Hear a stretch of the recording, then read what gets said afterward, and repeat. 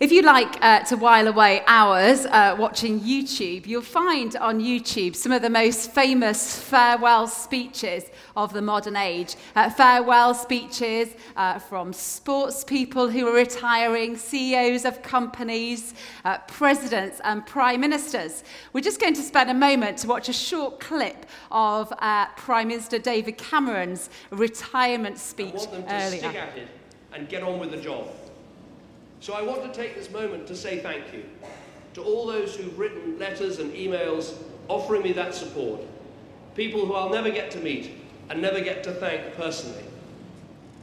It has been the greatest honour of my life to serve our country as Prime Minister over these last 6 years, and to serve as leader of my party for almost 11 years. And as we leave for the last time, my only wish is continued success for this great country that I love so very much. Thank you. If you want to watch the whole speech with words and sound synced, then do look on YouTube for that. But also, if you do watch the whole of the speech or can remember back to that event in history earlier this summer, you'd have noticed that Cameron is reflecting, first of all, at the beginning of the speech that we didn't watch, all about the past, what he believes that he has achieved in his time as Prime Minister. He then talks about what he is leaving in the present. And then he thinks about what the future holds and then sort of hands over to Theresa May for the future.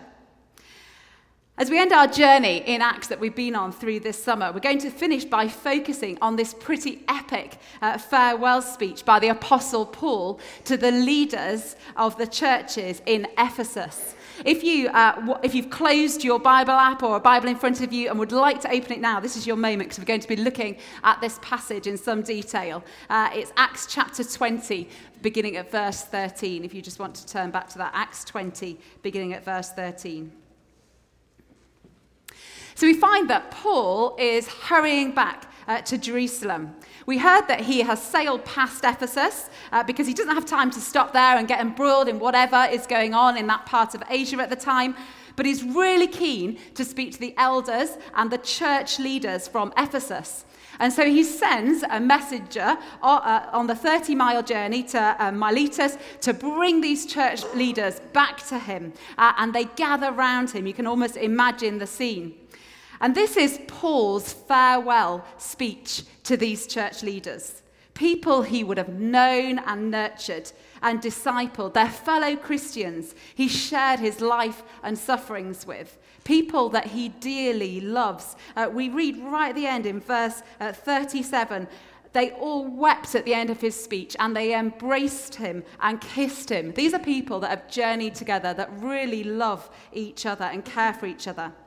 And so he's taking every opportunity in this speech to encourage and inspire these Christian leaders. And this incredible speech breaks down into 3 sections, which we're going to look at this morning. The first one is the past, and then we're going to whiz forward to the future, and then the present. So the first section, it's in verses 18 to 21, if you're looking at the Bible. And it's all about you know. The most striking phrase in this section is where Paul reminds the gathered people of his ministry in Ephesus. And he says this, you know. These are people who know Paul deeply. And so he can say to them with confidence, you know my ministry, you know who I am. He says, you know. These are people who know Paul. It says in verse 18, you know how I lived the whole time I was with you. You know, in verse 20, that I have not hesitated to preach anything that would not be helpful.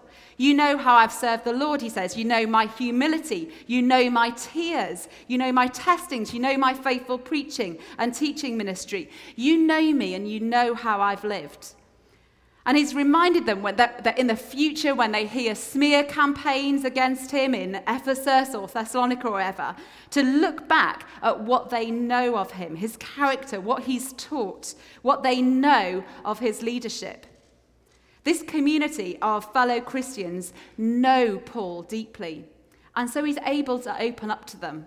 He's able to be vulnerable with them because he loves them and they love him. What an incredible gift that is for Paul, that he has people that know him deeply. What do people know of you? Who knows you? What would be in your "you know about me" list? You know that I'm a mother. You know that I'm a father. You know that I'm a friend. You know that I'm a teacher. You know that I love sport. You know I run my own business. You know that I'm kind. You know that I'm a leader. You know that I love to go to parties. You know what I look like. You know that I'm generous. You know that I love people. But do you know that I'm a follower of Jesus? Do you know from the way that I live that I'm his disciple? Do you know by my character that I'm filled with the Holy Spirit? Do you know from the way that I react under pressure that Jesus is in charge of my life? Do you know by the way that I serve others that my love for Christ and for my neighbour is my priority? Do you know by my love for you that I've experienced Jesus' love deeply in my own life? Paul knew that when it came to the crunch, that it was his character that validated the words that he spoke about Jesus. It was what people knew about him. It was his humility, how he faced times of hardship and testing, his unceasing passion for the gospel that was known, that stuck in people's minds. You know. I remember reading a while ago about one Christian leader who owned his own small business, his own company. And he would take part in leading Sunday services at his church. He'd let the youth group meet in his house, and he would regularly give large sums of money to charities. He was really admired and held up in the church and the community. But within his factory, he wasn't admired at all. What they knew of him at work undermined everything that he said and did in the church place. He was a really unpredictable character. He'd be all smiles and jokes one minute, and then he'd explode in anger and frustration the next. And this was a regular occurrence for those who knew him at work. His character flaws, if you like, undermined who he claimed to be as a disciple of Jesus. And I think this is a challenge for all of us, isn't it? Our character is who we are when no one is looking. And as disciples of Jesus, we have responsibility to work on our character because we're called to be Christ-like. And that's a pretty major thing to ask of us. We read in Philippians 2 what that means. Jesus, who being in very nature God, did not consider equality with God something to be used to his own advantage. Rather, he made himself nothing by taking the very nature of a servant, being made in human likeness, and being found his appearance as a man, he humbled himself by becoming obedient to death, even death on the cross. Christ-likeness, holiness, is a pretty impossible task, really. It's a call to godliness and purity and righteousness. But as Paul discovered in his journey of discipleship, God never asks us to do or be anything he doesn't equip us for and give us the power to do. And that's where the Holy Spirit comes in. In 2 Corinthians 3:18, Paul says this, "And we who with unveiled faces all reflect the Lord's glory are being transformed into his likeness with ever-increasing glory, which comes from the Lord, who is the Holy Spirit." So we can be transformed and made holy as we are filled and transformed by the Holy Spirit. We cannot do the transforming, but God can. He can transform our character. He can make us more Christ-like. Ask the Holy Spirit to do it in your life. Being a disciple of Jesus is about surrendering your life every day to Christ and journeying with him and being willing daily to let him transform and renew you by the power of the Holy Spirit as we continue to grow in godliness and love and truth. But as Paul was demonstrating in this speech, being a disciple is about journeying with other people too. People who we can share the race with. People who know you and you can be vulnerable with. I know that some of you here have really benefited from having a spiritual friend or a mentor, someone who can walk on this journey of being a disciple of Jesus, someone who you can be vulnerable with and real with. I had the same mentor for many years, and she was somebody who really helped me reflect on what God was doing in my own life. She was someone I could trust to talk to about aspects of my character that needed to be transformed, who would help me to see areas of my life where God needed to do some changing too. It wasn't always easy. It was sometimes a little bit painful unpicking all those things and putting it back together. She would introduce me to new ways of praying when I was stuck or having some sort of faith crisis. She was someone who knew some of the hidden places of my life. She knew my weaknesses, and yet she walked with me on this journey of discipleship, and I knew that she loved me as a child of God. And here at P's and G's, as many of you know, we run a mentoring scheme where a number of folk in our church are trained as mentors to meet with you and to walk with you on your journey. And if you think that's something that you would like in your life to help you to grow as a disciple of Jesus, then please do speak to myself or Di, who just did the reading, and we can help you to get into that process. So the first section of Paul's speech is about you know me, you know my character, you know my love for Jesus. And now Paul's speech moves on to the future. And this is Acts 20, 22 to 27, if you've got your Bibles open. Paul is telling the gathered leaders that he and they knew the past, but the future is a different story, because his future is being led by the Holy Spirit, and all he knows for sure is that he's heading to Jerusalem. Paul's future seems really uncertain, even scary, but he's able to carry on running the race because of what he knows. I know, Paul says. He just knows something that gives him confidence to face the future. In verse 22, he knows that the Holy Spirit is compelling him to go to Jerusalem. In verse 23, he knows that the Holy Spirit has warned him that he will face prison and hardship everywhere he goes. But in verse 24, his concern is not about his own safety, but that he must finish the race and complete the task Christ has given him of bearing witness to the good news of Jesus. Verse 25, he knows that realistically, he's not likely to see any of these wonderful people he shared life with again. Verse 27, he knows that he has not held back from preaching the gospel to everyone. His conscience is clear, he says. He's taken every opportunity. I know. What incredible faith and confidence in the Holy Spirit Paul demonstrates here. His knowledge of God and his love for Jesus means that he can step into the unknown with his hand in the hand of God, uncertain of what lies ahead, but having confidence that God is going with him and knowing deeply that his one task is to complete the race that Christ has set before him. Now, I loved the Olympics this year, and I know a lot of you do because you're my friends on Facebook and I see all your news feeds. But about 10 days ago, John and I were driving in the car and we heard the incredible story of the Brazilian sprint canoeist, and I'm not going to say this wrong, but it's something like Isaías Quiros. And he had a really slightly is probably an understatement, traumatic early life. When Quiros was 3, he suffered severe burns when he pulled a pot of boiling water over himself. As he was recovering from that, age 5, he was briefly kidnapped, and as his kidnappers were about to put him forward for adoption, his mum came to the rescue and managed to get him back. He was then in a car accident on the way to the airport once, and the car overturned, but he just about managed to escape fairly unharmed.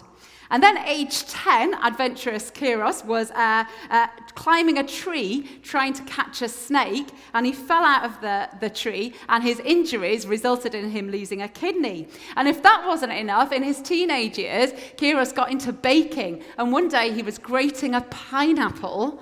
No, he wasn't. He was breaking it. It'd be easy to grate a pineapple. He was grating a coconut with something, and he severed the top part of his third finger on his left hand.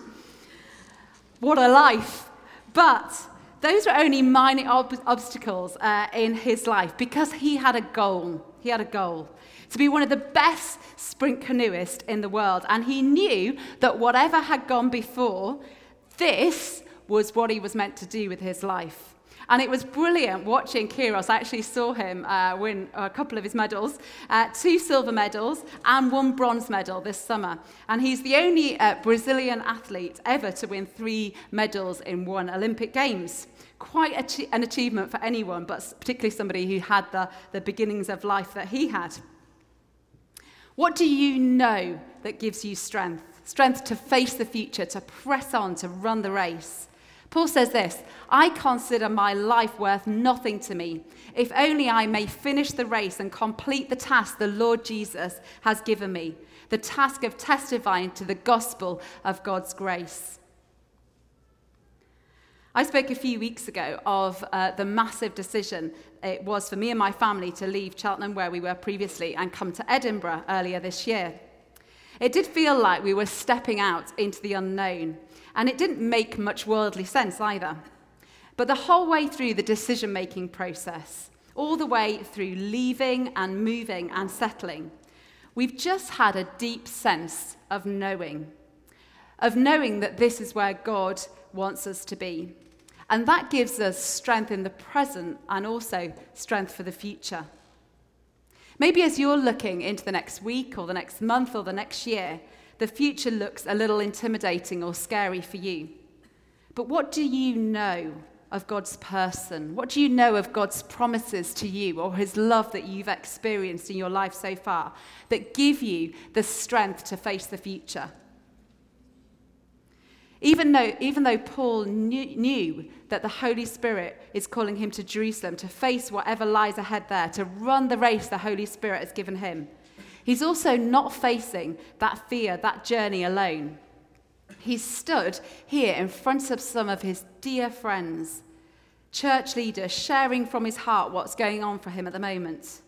And even though none of them are actually going with him physically, he wants them to know. He wants them to pray and be there with him in spirit. And there's real emotion here as Paul shares this crux moment in his journey of discipleship. The Connect groups are part of the lifeblood of P's and G's and are so important in giving many of us the strength to do this life of discipleship of Jesus. Because as much as we often think of ourselves as Lone Ranger Christians or disciples, we're not. We're disciples of Jesus in community as much as Paul was as he spoke to these people. And when you're in a church the size of P's and G's, one of the main ways that we can grow and be known and to be part of this church is to be involved in our Connect groups. If you don't know much about Connect groups, they're our version of small groups. They're located all over the city. There's about 18 and 3 new ones about to start. And there's about between 6 and 60 people in each group. And they all have 3 elements to them. An up, which is all about connecting with God, learning from him, growing as a disciple, worshipping God. The in, which is about connecting with each other and building those communities and making those friends. And then out, which is about connecting with the community or the networks that we live in or have as part of our lives and sharing Christ's love with them. And they're all different and they all have a different flavour. But as I've gone around all the different Connect groups over the last 7 months, I found groups of people who are meeting to worship God and learn from him together, to realign themselves towards God in the midst of busy and pressing lives. I found communities of people sharing leadership and sharing food and sharing life with each other. I found people who are being vulnerable and supporting and caring and loving each other and crying and laughing and having fun too, journeying together as they share the ups and downs of running the race of discipleship. I know. Does what you know of God give you the strength to face the future? Do you have those people to run that race of discipleship with? And then lastly, the third section in Paul's speech is all about the present. Paul exhorts the Christians he's speaking to do this. Keep watch, keep watch. Keep watch over yourselves and your fellow Christians, he says. Be vigilant and be on your guard, and tells them, keep watch because there are wolves. False teachings, lies, new ideas that will lure you away. Experiences that will present as more attractive than following me. Keep watch then for wolves that will try to devastate the flock. Over the summer, you might have heard, it was early in the summer, about the 2-year-old child who was killed by an alligator in a lake in Florida. But I also read on the internet of a teenager who was also attacked by an alligator in America this summer. But as he was pulled into the water by this powerful beast, he started to poke at the animal's eyes with his thumb. And eventually, the alligator, released him and let him go, and he was able to escape. Even the most powerful creatures have vulnerable places. So even those of us who feel strong in our faith or in a good place at the moment need to keep watch. We need to be on our guard because we all have vulnerable places, weak spots. What is your vulnerable place? It takes us back to our character, doesn't it, that we spoke about before. Maybe it's laziness or despondency or being overly self-confident or reliant, negative thoughts, lust, pornography, being a workaholic, just thinking you've got it all sorted. Paul isn't telling these Christians of the dangers around them to freak them out, but so that they can keep watch, be on their guard. So how do we do this? How do we be on our guard? Well, we need to know the truth that will set us free. I was talking to somebody earlier this week, not anybody in this church, who was describing their Christian life for the previous 10 years as being a bit like the branches and leaves of a tree. It all looked great. But when they stopped and they looked closely, they realized that they had all the branches and the leaves, but there was no tree trunk supporting those branches and the leaves. They had no foundation. And so for the past year, they've been stripping everything back and not concentrating on the branches and leaves of their Christian faith, but looking at that tree trunk, the foundations of their lives, what they believe in. What is the truth that they believe in? Is there a God? And if there is a God, is that Jesus? And what does that look like? Going right back to the heart of the gospel, getting back to the truth of their faith. And being on our guard is about actually our own reading of the Bible or our own prayer lives as well. So we actually know Jesus and what it is we believe, actually know the person of Jesus, actually know the truth of our faith. But it's also the reason we run things like the School of Theology that Dave was talking about earlier, to help us wrestle with the foundations of our faith, that tree trunk of our Christian life. Or why we run out the Alpha course that we'll be talking about loads more for the next few weeks. And Paul told these Christians from Ephesus to keep watch over yourself, but also of the flock. Watch out for other Christians too. We need to watch each other's backs and ensure people are watching out ours, which takes us back to the fact that we need to be in a community of believers to keep growing as disciples of Jesus. We cannot do this Christian journey on our own. It's about surrendering ourselves to Jesus and surrendering ourselves to each other. So in the present, keep watch, be on your guard. We need to take responsibility for our own discipleship, learn it, and live it. And so lastly, I just want us to think for a moment, what is God saying to you this morning? Is he reminding you that you can't be a disciple of Jesus on your own? That you need others to run this race of discipleship with you? Is he perhaps nudging you to make some changes? Do you need to get a mentor, someone who could help you walk this way of discipleship, help you surrender yourself to God? Do you need perhaps to be more generous with your time? For you, do you need to actually commit to the Connect group that you're already part of or step up in leadership in it? Or maybe you realize you need to have people around you to help you to grow. You've been struggling to run this race on your own, and you need to make some changes, make some commitments, and perhaps joining a Connect group or a transforming work group would be something where you could receive and give and help you to grow as a disciple of Jesus. The Christian speaker, Danielle Strickland, speaks really helpfully, I think, about what it means to be a disciple. And she gives us 3 simple hand gestures that we're just going to finish with today. I'm just going to show you what they are. And they're things that can help us to remember every day to give our lives to Jesus, to run this race of discipleship. So first of all, she talks about we need to surrender. We need to surrender our lives to Jesus. We need to surrender everything to him, not holding back. And then secondly, she talks about being generous. Being generous. Freely we have received from Jesus, and so freely we give. What does it mean to be generous with your time, your money, your emotions, your space, your life, your home, your food? And then thirdly, about being missional, actually reaching out and showing Jesus' love to the people that you live life with. Maybe the one thing that we all need to do, though, is to surrender ourselves to God